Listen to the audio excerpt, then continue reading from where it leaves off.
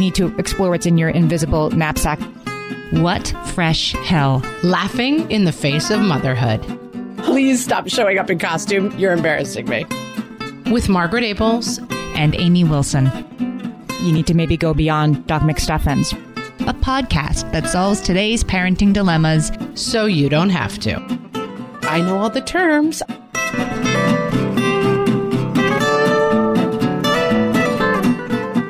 Hello, everyone. This is Margaret. And this is Amy. And this week we have a kind of a different episode because we're going to have a guest for the whole episode. We're going to talk about talking to our kids about race.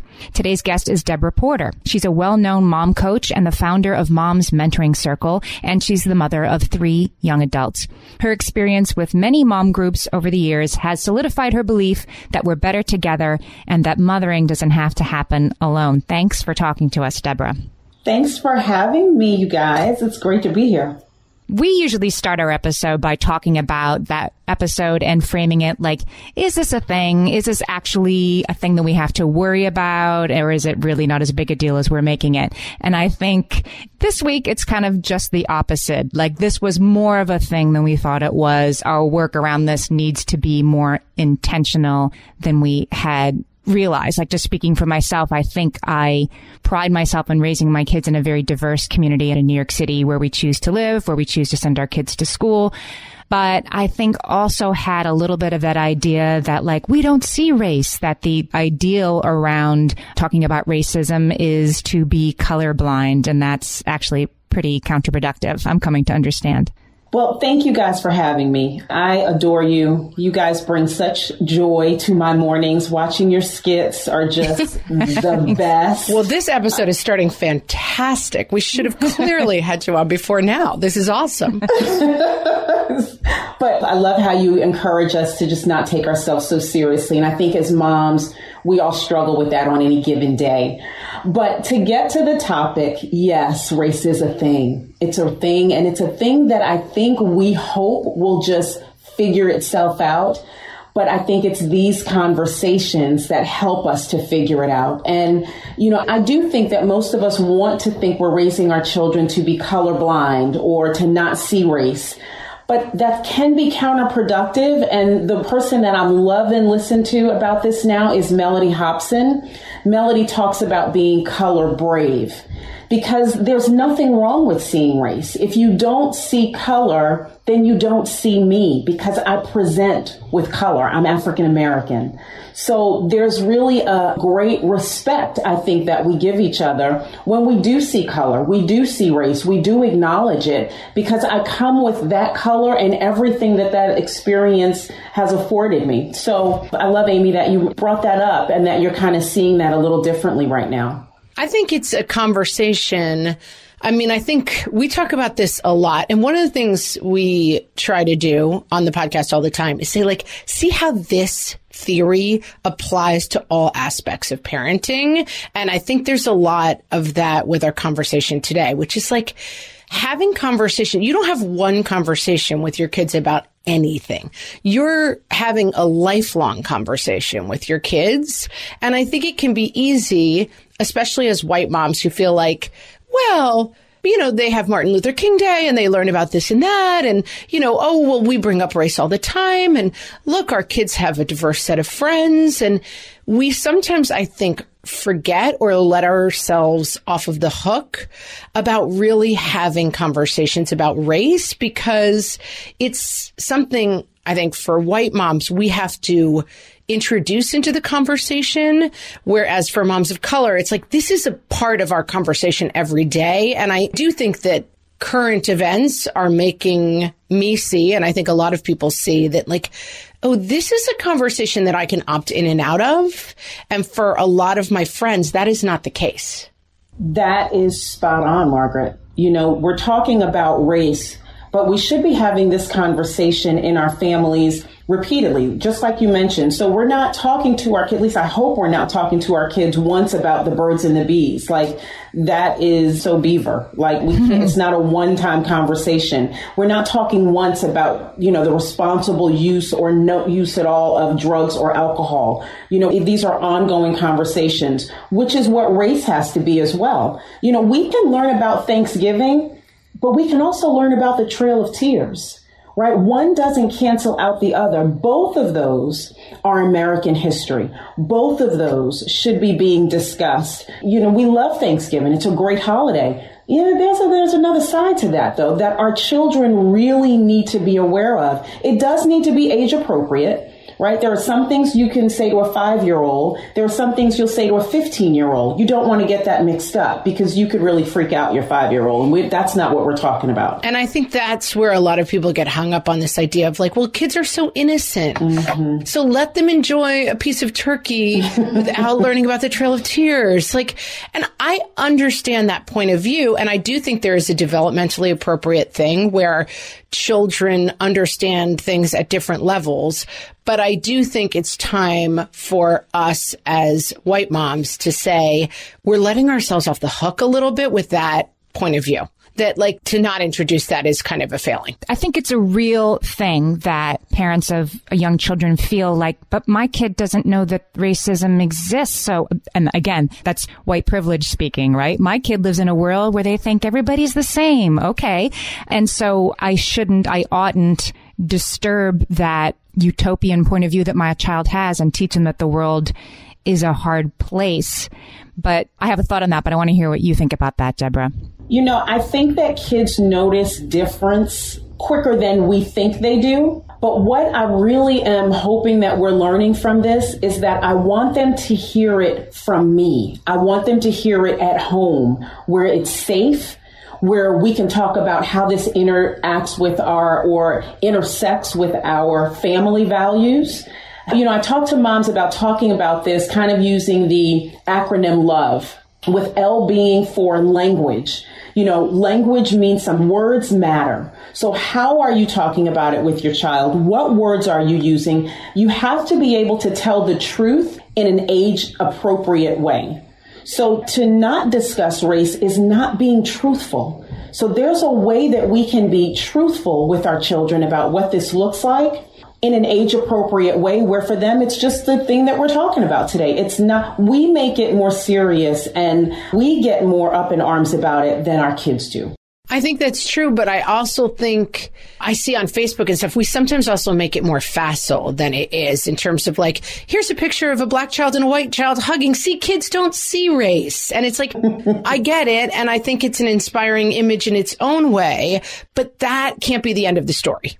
Right. Just like you can't post a black square one day on social media and you're done doing your work. You've proven you're on the right side of this. It's not a one and done thing.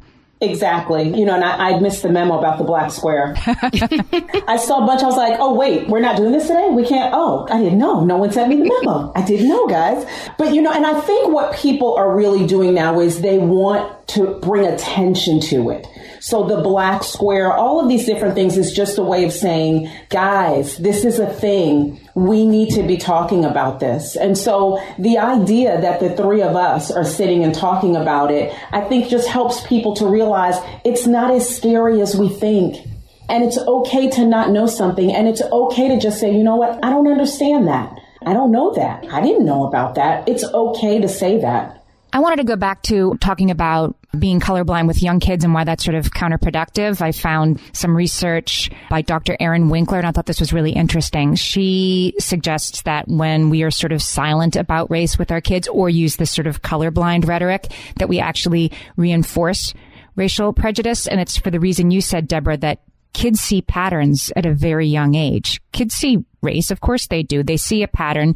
And because they're human, they try to assign rules to what they see to make sense of the world as their little minds grow. And when we're silent about those patterns, they have no choice but to conclude that the differences they see must be caused by inherent differences between these groups, and that the color of the skin must mean something if it's different rules for different people and nobody's telling me why.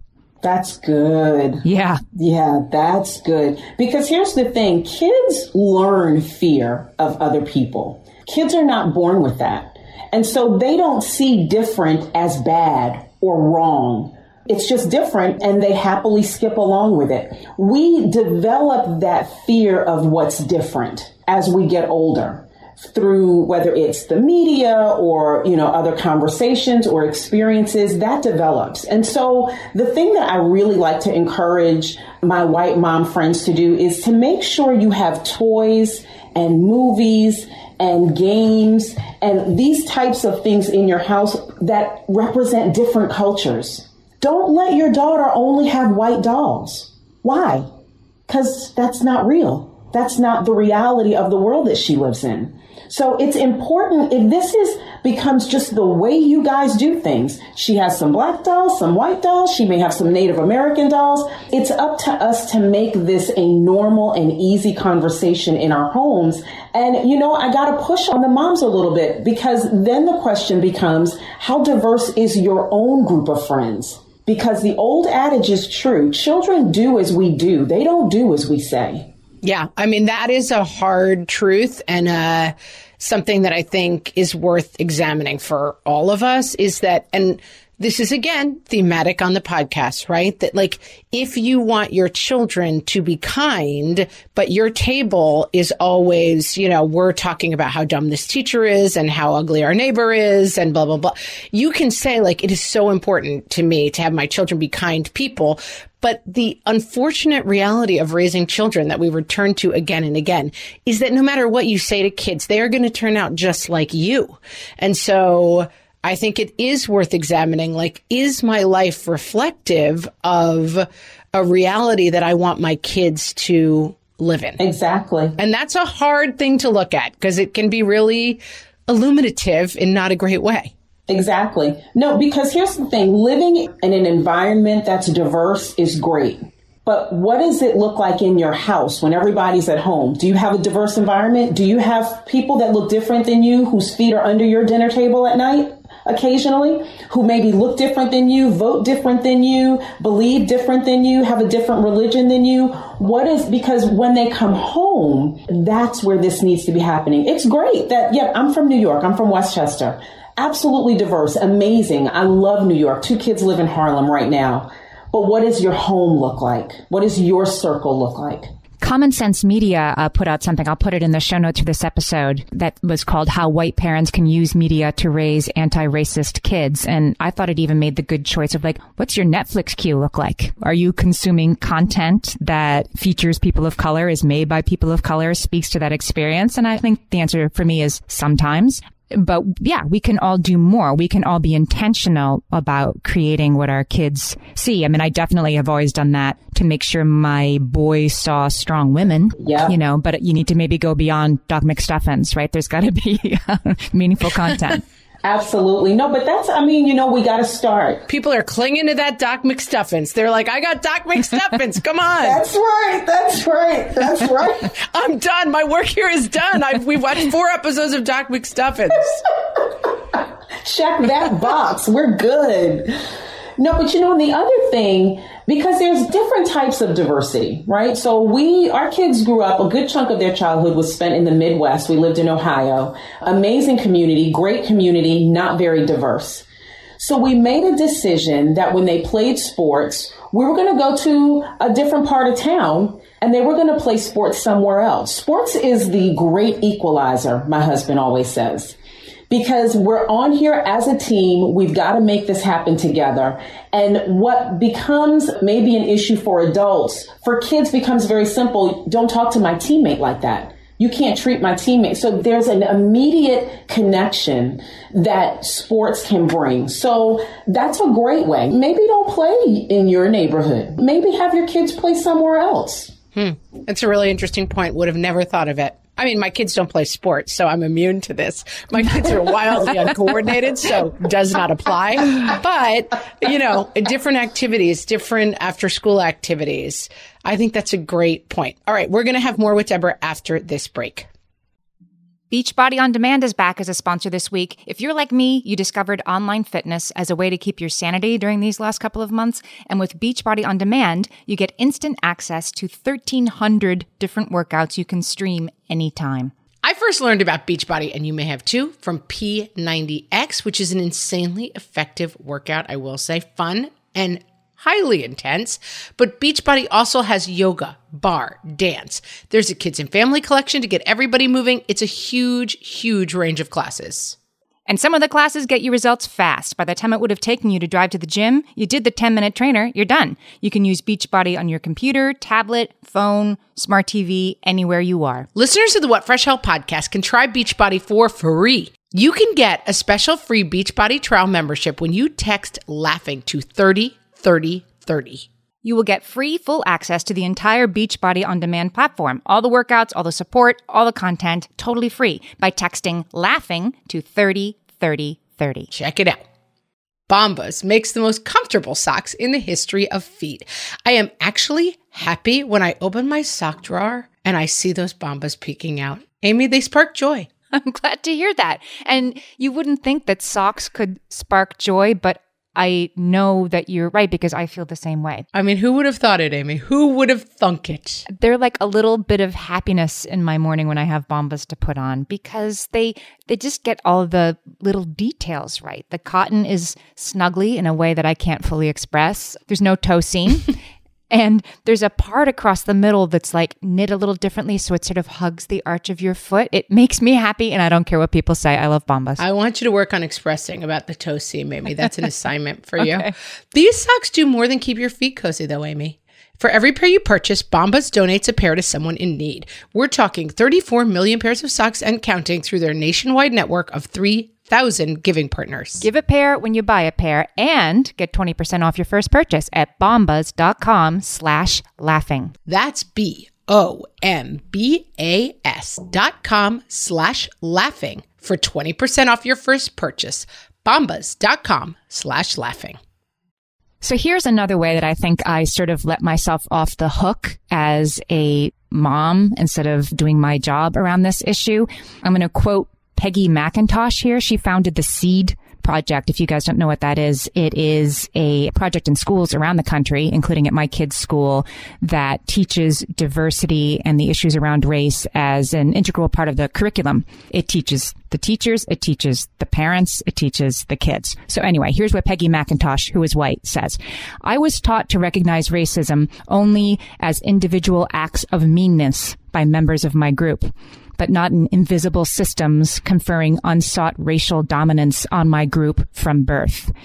And this really stayed with me because, yes, like I have done, like kids aren't racist. Like I did it, check that box. But what constitutes racism, I was defining that far too narrowly. Yeah, I think what we want to think about are injustices and not necessarily racism, right? No one wants their kid to be that kid. But what about the little things that are happening in their classroom, on the playground, in gym class? What about those injustices that they're seeing, but they are not even sure what to do about it, right? So I've talked about this acronym of love, L being language, O being owning their voice, right? It's important that we empower our kids to own their voice and to use their voice.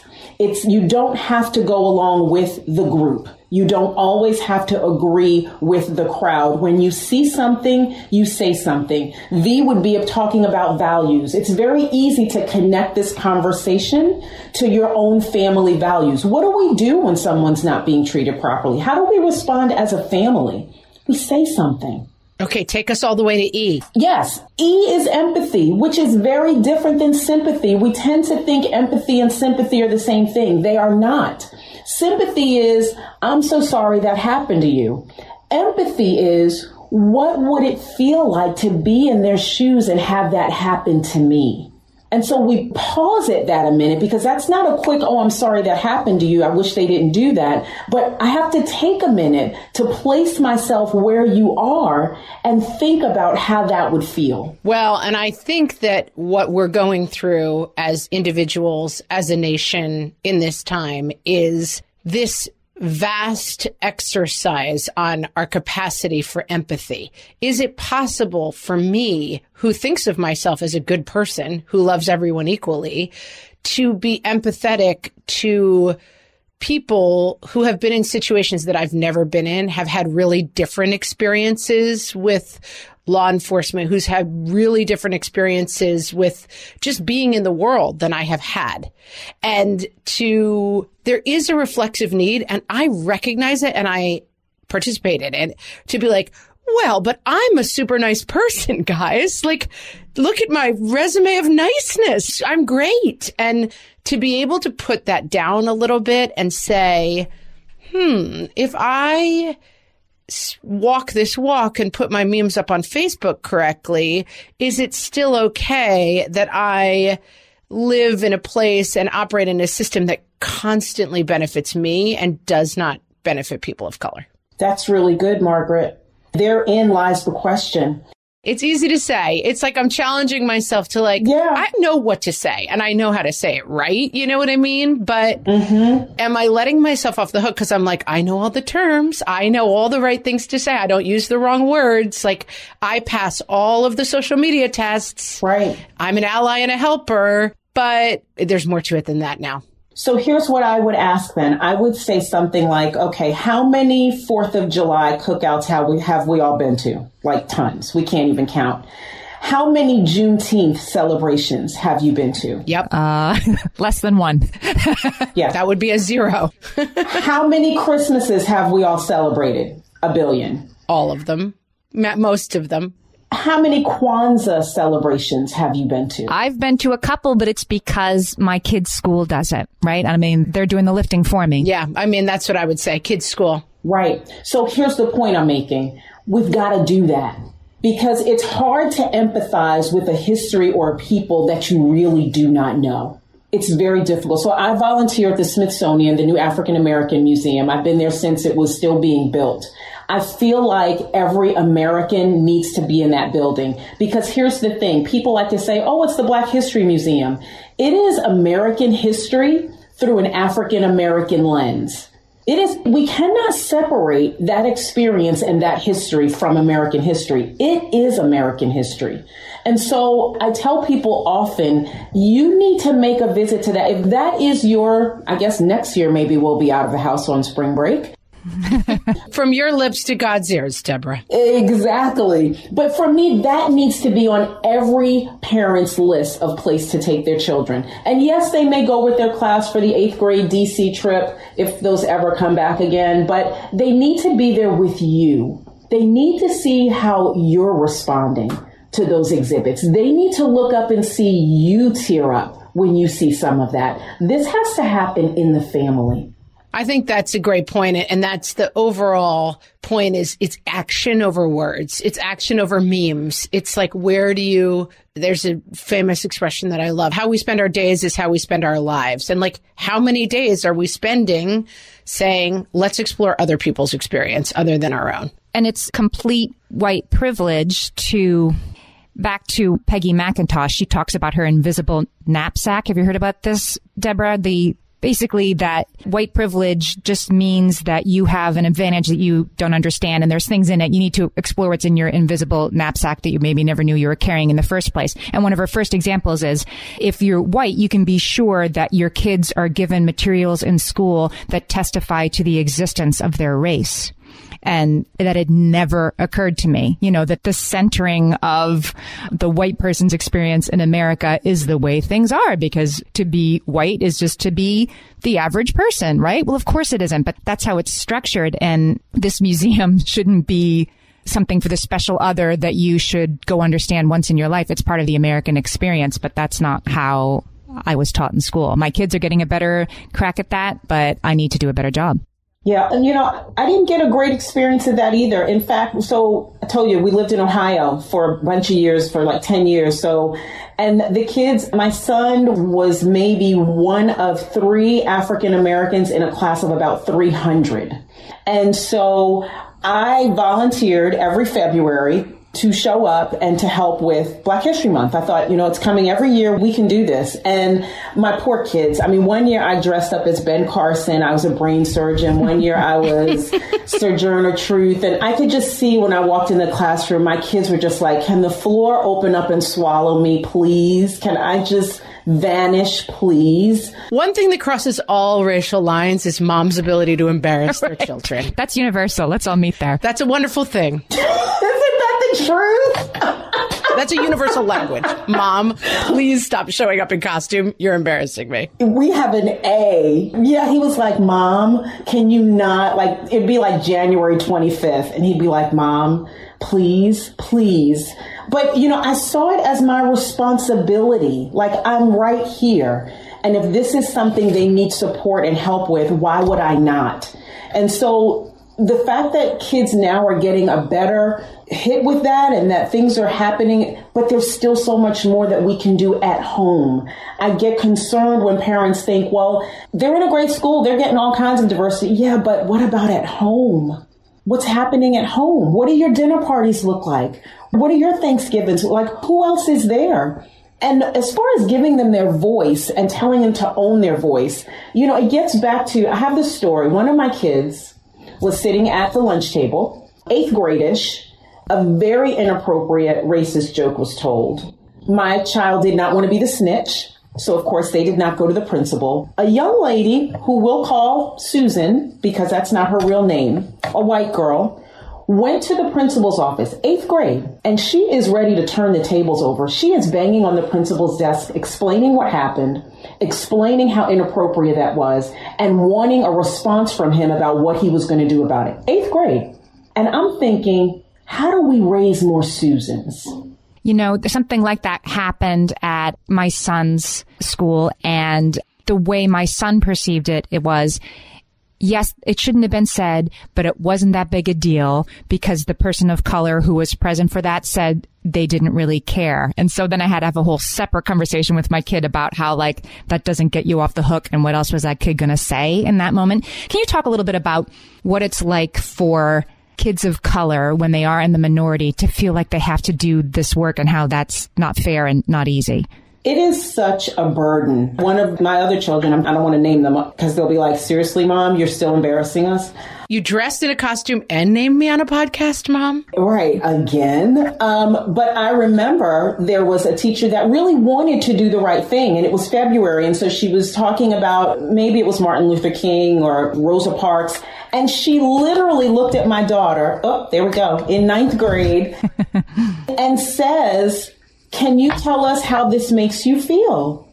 And I thought, are you kidding me right now? And so this kid has a pretty quick tongue. And so this kid says, would you like me to speak for myself or for the entire African American race? And I thought that was brilliant. Brilliant. Because I don't think the teacher meant it in that way. I really don't think she meant harm.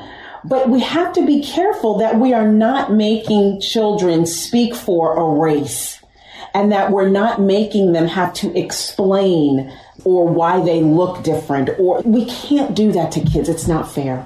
And I think there's an aspect, and I think this is one of the big hangups right now, which is that there is a diversity of human experience among all humanity. So Black people and white people have a different experience as groups of people, but then also as individuals. So the idea that an African-American person who you can interview to get a sense of the Black experience is wrong to begin with. And the idea that people represent a cause, they're individual people, and then we're talking about communal. And it does get confusing for people. As I was saying earlier, I think people feel like, well, I guess I'll just give up because I can't keep up with the ever-changing, right words I'm supposed to use. And to get beyond that conversation and say, how are we as individuals each trying to fix this situation? That step seems confusing for myself and for people. I think you're right. I think many times people are trying to tackle the whole problem as opposed to just taking a bite at the apple, right? You don't have to understand the African American experience and the diaspora. No one's asking for all that. But how about you get to know the person that lives maybe in your building, on your block, on your street. How about we start with just a one-on-one conversation? How about we start with having some folks over for dinner that look different? We're making it more difficult in how to really walk this out than I think it really is. I think it starts with just one-on-one, getting to know people as people. And as we do that, you will then learn about their experience. It's part of the developing of a friendship. It's part of those conversations. It's part of what happens when you're sitting around having a glass of wine around a bonfire. It's part of what happens when you're going out to coffee or for tea. But because we're not as intentional about building those kinds of relationships, then it just becomes a casual, hey, how you doing? And it's not going to happen casually. It's going to happen because we are making this a goal, that we are setting an intention in our lives, not just to be an example for our kids, but because I need to do better. We need to do better. All right, let's leave it there, and we'll be back right after this. Usually in part 3, we kind of talk about okay, we've set up the problem. We know what the parameters are. Now let's pivot to the things that work. And I think we've already talked about a lot of things that work, but I want to make sure we're addressing sort of by ages and stages, what are the best practices around this. Can we start with really little kids? We've already sort of put the idea aside that you need to put this off. They shouldn't understand that this is how the world works. But what's the best way to approach young children about race? Besides, having the books and toys, are there particular ways to approach it? I think that is how we start with young children. Because I think children are very visual. So if you have those things and if they're around and in your house, then what for other people becomes different, for your child becomes very normal. It's very normal to have a doll that doesn't necessarily look like me. It's very normal for us to watch movies or to have books by authors in our home. There are many children's books by African American authors that are very visual, big picture books, even for children that aren't even yet reading. So I think for young children, I do think that's where we start, because I think for them, that makes the biggest impact. And I think I like the idea of developmentally appropriate here too, because people often kind of cite this sort of facile example of well, kids don't see race. It's we that poison their minds. And do some developmental reading, and we will put these resources up around race. There's a lot of interesting actual science around this, and do some reading about development and race, because there's a lot of stuff there. This I got from The Conscious Kid on Instagram, which has been suggested to me a dozen times in the last week as a good account to follow. So these are from The Conscious Kid, and you can find the actual, the backtrack to the links to where they got these studies. But at birth, babies look equally at faces of all races, but by 3 months, babies make more eye contact with faces that match the race of their caregiver. Right, but that doesn't mean babies are racists. No, it doesn't mean babies are racist, but it means babies aren't colorblind. Right. Yes, exactly. I think that's the thing. Is developmentally what's interesting is people who look like you, we love a biological imperative. There are biological imperatives going on that are deep in babies' brains. Who is in my tribe? Who looks like me? That's where I'm supposed to be. And that happens that's different than racism. Of course it is, but we're approaching it the wrong way when we're saying a 3-year-old doesn't understand that some people have different skin than others. Yes, they do. And by the time that they're 5, studies show that they have pretty much internalized the attitudes of the people around them about race. They understand, as we were saying before, they assign meaning to patterns that they see that aren't being explained and talked about. It doesn't mean they're racist, but it means we have to do a better job. Mm-hmm. And that they're not colorblind. I think that's the point that it kind of begs that question. They're not colorblind.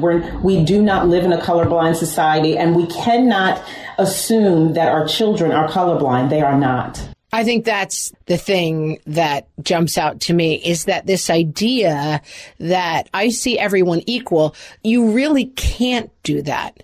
You can't overcome what's going on inside of a baby's brain. And so that's why talking about it becomes super important, and not if we could all be like the little children who don't see people have different colors. I think we can officially retire that point of view. I agree. And I think as children get older too, again, this is not the one-time conversation. We can really begin this conversation even when it's not race. When children begin to notice, oh, he's taller than me. She's, kids are brutally honest. She's fatter than me. Or I remember we were at the grocery store once and this poor girl had a real acne problem. And I just kept praying, Lord, please not today. Please don't let the kid, please, Lord, please, please, please. But of course, Mommy, what's that all over her face? So it's whenever you notice your children starting to point out the difference of appearance in someone else, the race conversation is always already beginning, even though it's not a skin issue. It does. Does that make sense at all? I think it's crucial. So crucial.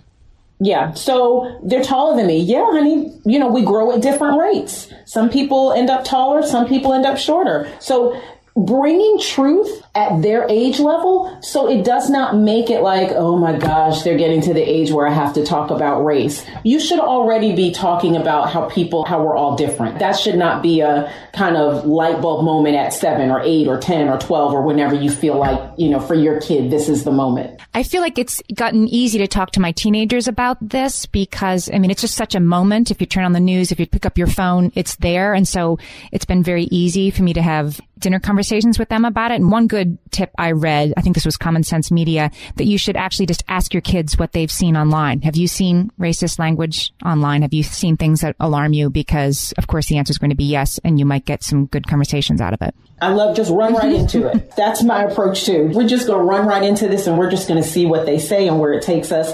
And it really does provide great conversation, but also great insight. Because when you begin hearing how your kid sees that or what that did to your kid or what they thought, it really begins to reveal to you, like, what have we been putting in, right? When you squeeze an orange, lemon juice doesn't come out of it. So as you're talking to your kid and they're telling you, it's a direct reflection. And Black parents or white parents, we see ourselves when our kids start telling us what they're getting from these messages or what they're thinking or feeling about it. It's a direct reflection, and it really does give us an opportunity to course correct for ourselves, for our family. It begins to highlight for you maybe some things that you've missed, some areas that you haven't addressed. So when they're talking, really listen for maybe where the holes are or where the things are that you need to be plugging in.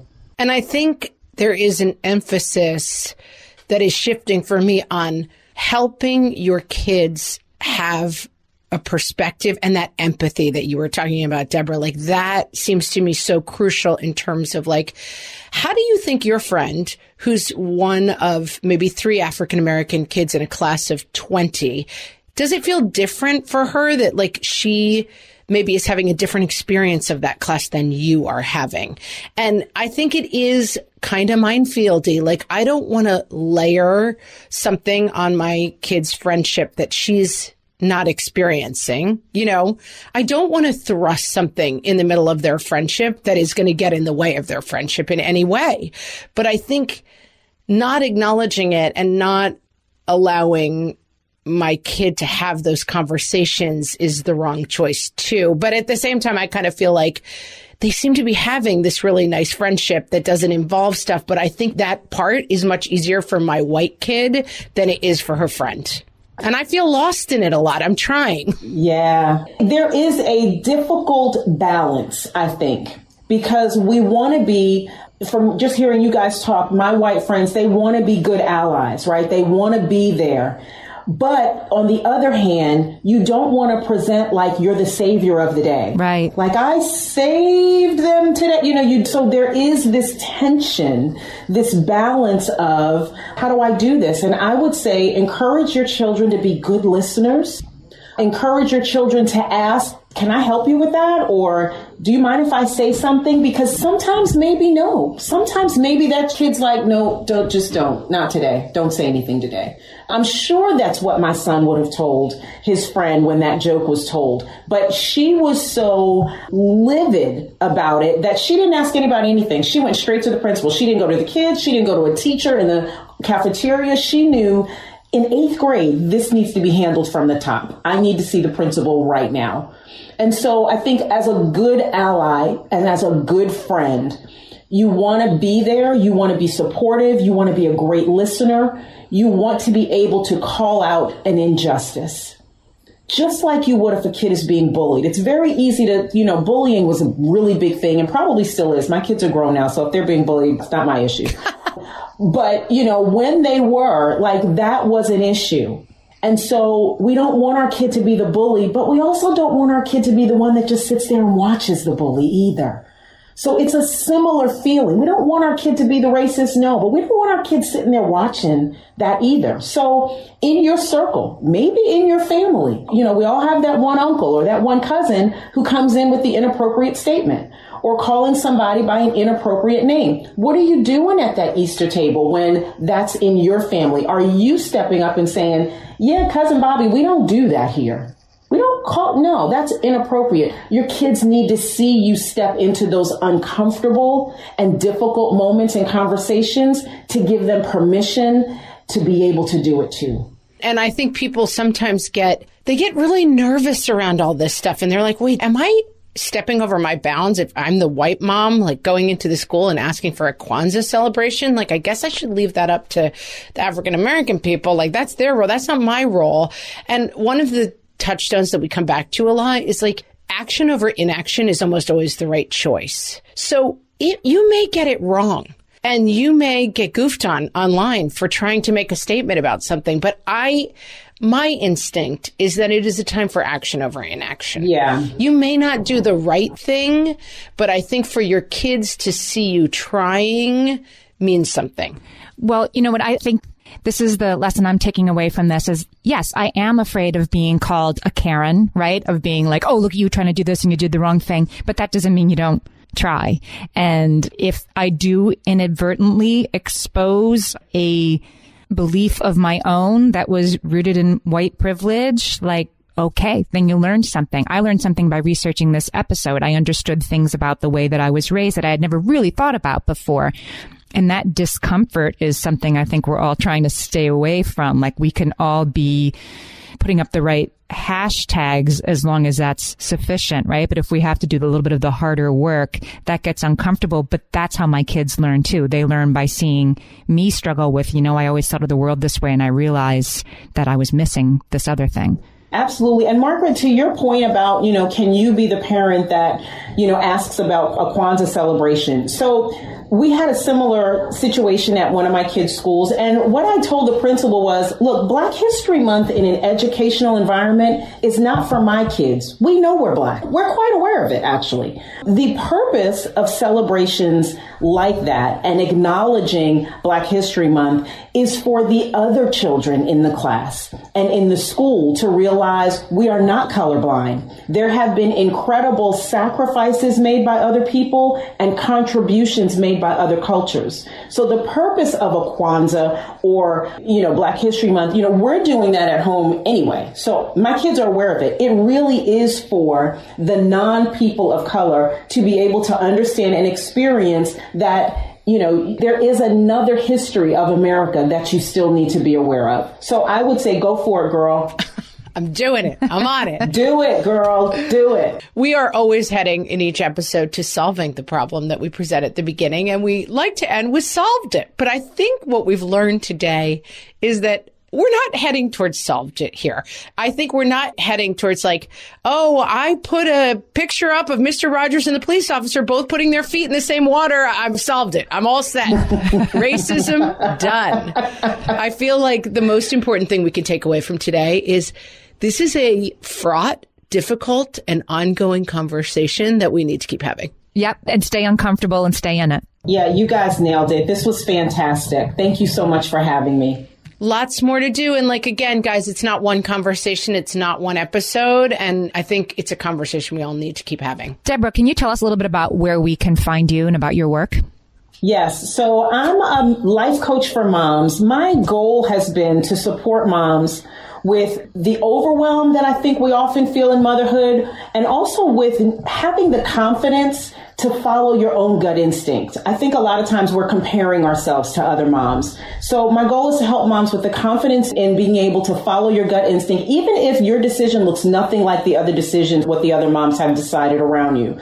To also know the clarity of what's priority in your life. It's going to look very different than other people's priority. And really, you need to be at the top of that list. And then the courage to know when you need to wave a flag and say, look, I need some help over here. Like, I cannot do all this by myself. So I work with moms in coaching them in those areas.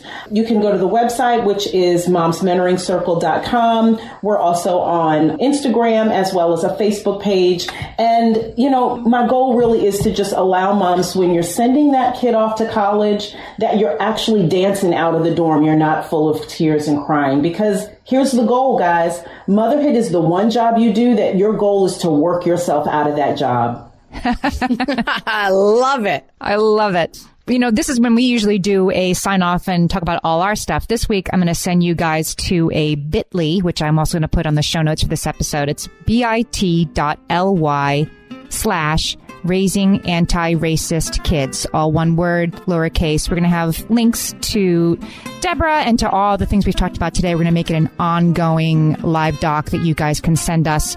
Other stuff you think should be on there. I'm going to keep this conversation going. And Deborah, thanks so much again for joining us. Oh, this was incredible. You guys are amazing. Thanks, Deborah. And hey, you guys, we'll talk to you next week.